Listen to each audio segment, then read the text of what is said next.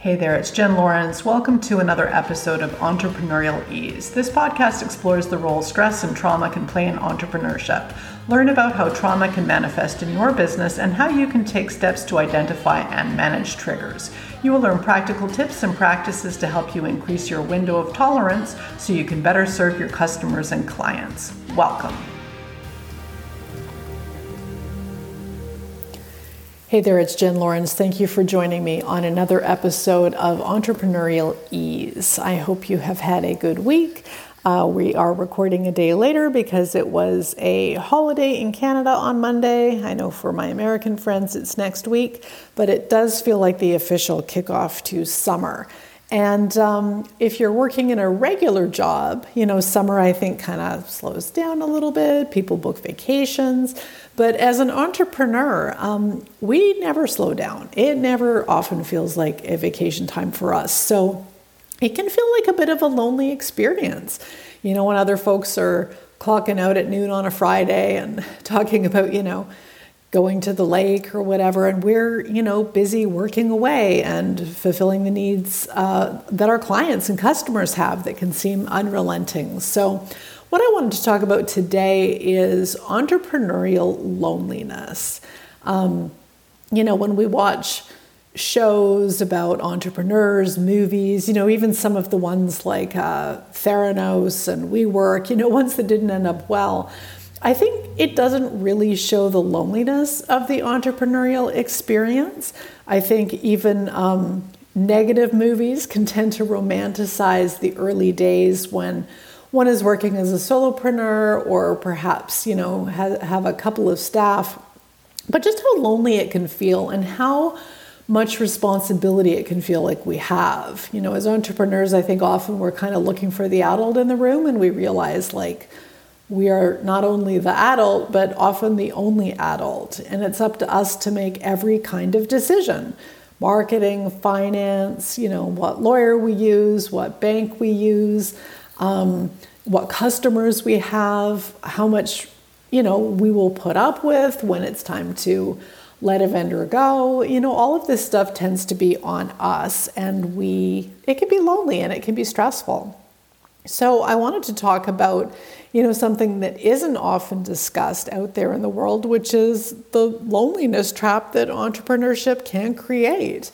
That, folks who go to work in an office every day don't necessarily have.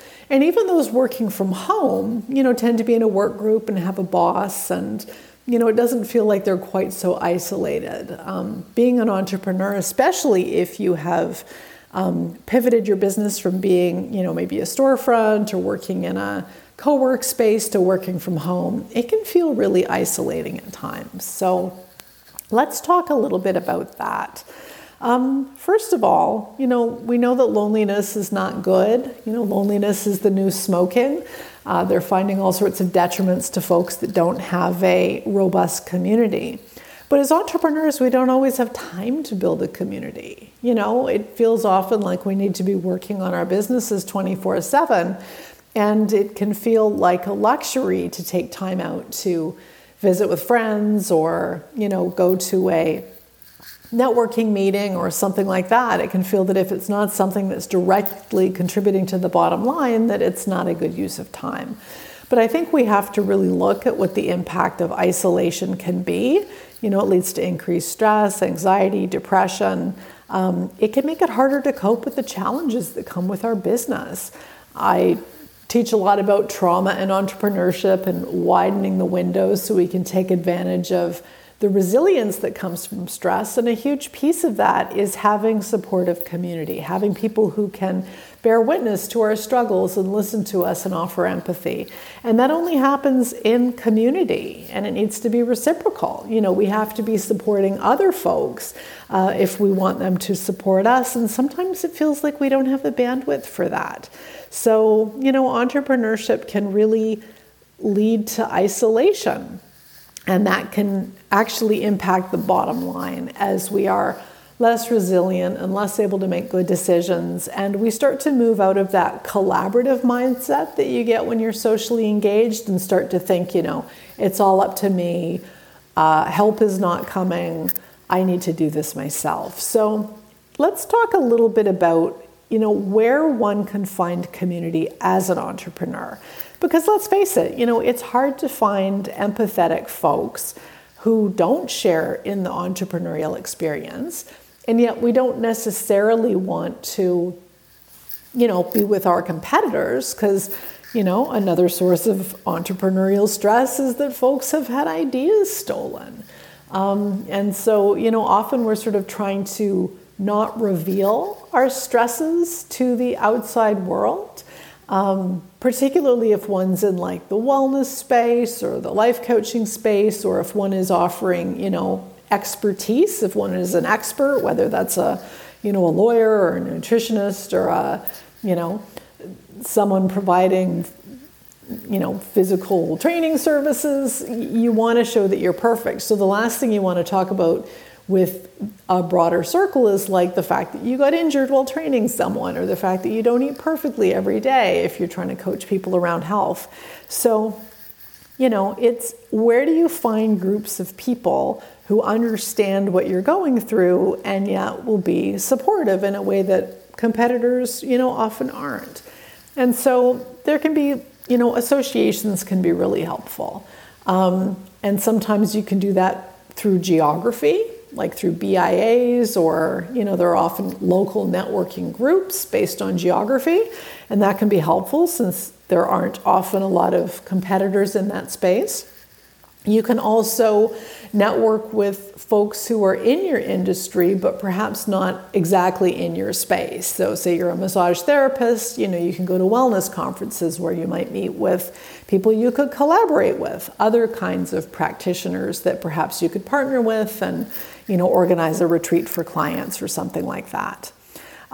There are incubators and accelerators where you would be grouped with other entrepreneurs at a similar life cycle to yours. So maybe it's all folks who are seeking to tap into the capital markets or who are, growing in a certain way.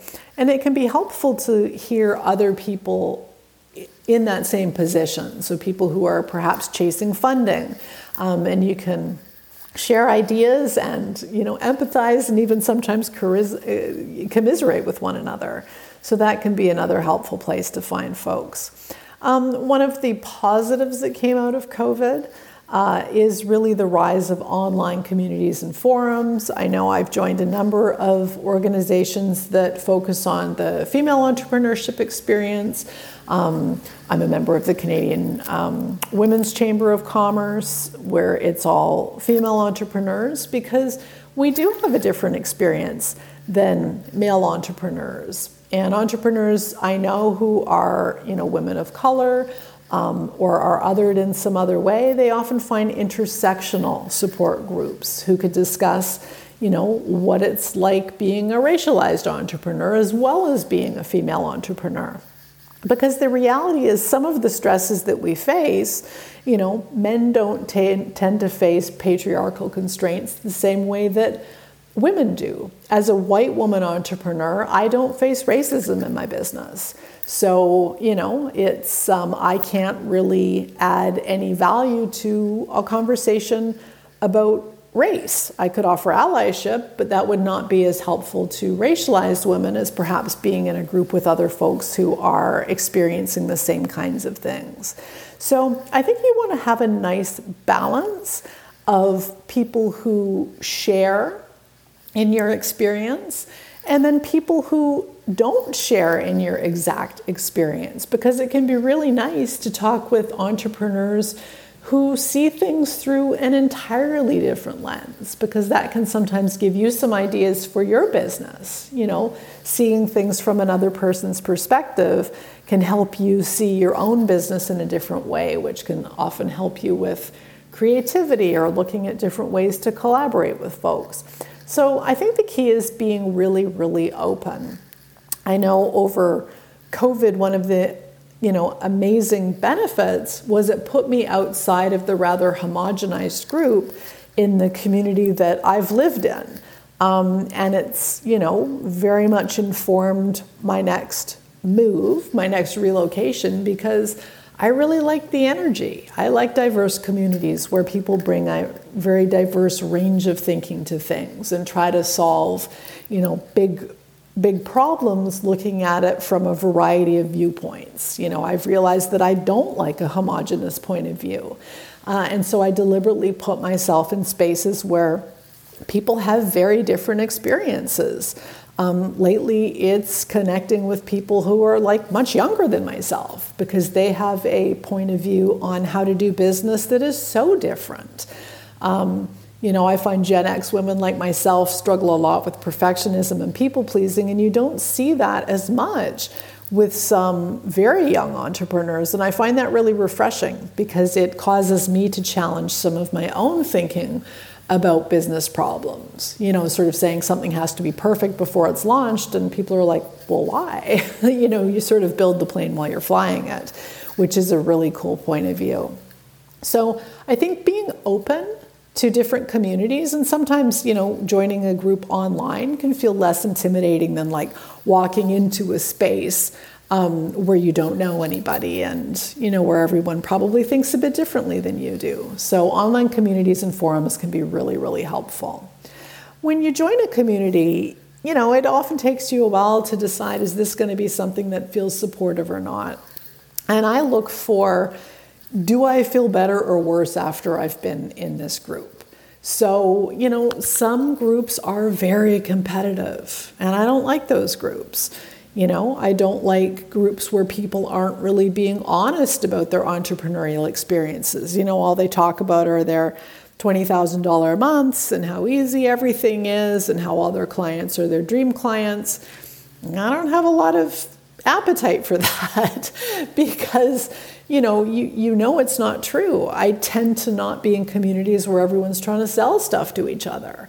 I like collaboration, but I don't necessarily want to be pitched to all day. So it's a process of, learning about each other. It's a little bit like dating when you're trying to find new communities. I think it's important to understand who you are as an entrepreneur and what your values are, and then start to look for communities that either align with that or push you to see things in a different way. Again, there's that benefit of seeking out diverse communities that can challenge some of your thinking, and that can really help you move through some of the blocks that you might have in your business.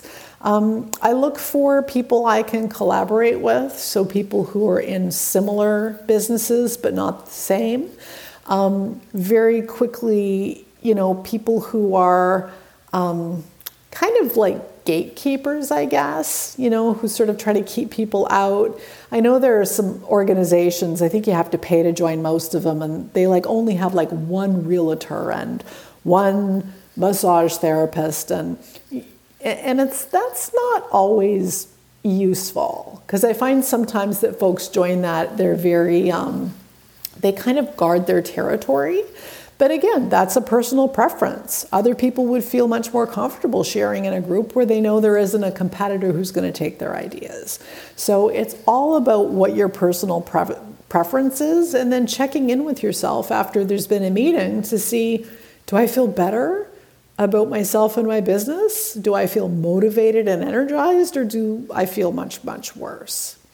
So accountability partners can be really helpful. If you meet people who are at the same kind of stage that you're at in your business, it can be kind of cool because you can help each other with researching, funding opportunities, or, how to build marketing funnels effectively, or that kind of thing.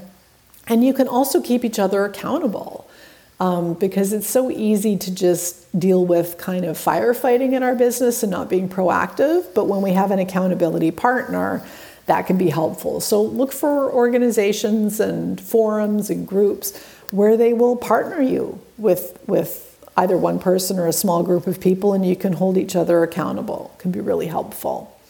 I like to tap into groups where they share about opportunities and resources, what grants are available to folks, what industry contacts are out there, where there might be sources of funding. And again, it needs to be people who have an abundance mindset. I think for me, that's really key. Folks who have a scarcity mindset just aren't that helpful. I remember when I was a parent, I had a mommy blog where I just kind of share like, this is a cool place, that's a cool place. Like I never sort of worried that by sharing the good stuff, it would fill up and I couldn't have it, because I guess I just never experienced that. And then I moved to a different community, and I noticed that a lot of the moms, like they would only ever tell you about a program that might be good for your kids after it had closed, right? Like they would tell you the day after the swimming lesson forms had to be in. They would tell you the day after a program filled up. And I'm like, what is that? Like, what is that about?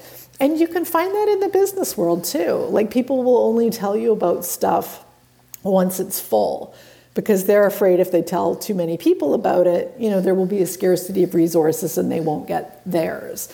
So again, it's looking for folks who are open-minded and want to share. But the quid pro quo is that you're going to need to have that mindset too. And so if you don't have an abundant mindset, and you do struggle with a scarcity mindset, part of it might be a challenge to join a group and kind of share resources, share the good stuff and see what comes back to you. I would invite you to sort of start trying to do things with more of a group mentality. So, entrepreneurship can be a really lonely path, but it doesn't have to be. And that applies to solopreneurs. There's a handful of people that I touch base with, once a month, once every couple of months, and we just share what we're doing. And we know that somewhere down the road we'll collaborate. We don't know when, we don't know how, we're not sure what it'll look like, but we know we love each other's energy, and at some point something will come up and we can work together. And it's really nice to be in that space, with other like-minded people. And that's truly how business success tends to be built, is through collaboration and, helping amplify each other's businesses and giving publicity to one another. That can be a really great thing. So if you are an entrepreneur and you are feeling lonely, I would encourage you to get involved with groups. Online can be a wonderful baby step. And hit subscribe on this podcast, because, I'm constantly sharing some ideas about my own entrepreneurial journey, and together we can make entrepreneurship feel less lonely. Join me next Monday for another episode of Entrepreneurial Ease. In the meantime, you can go to processdesignconsultants.com and get some free tips and tricks, and get a link to a free webinar on trauma and entrepreneurship. Until then, I will hope you have an amazing week, and we'll see you next Monday. Cheers.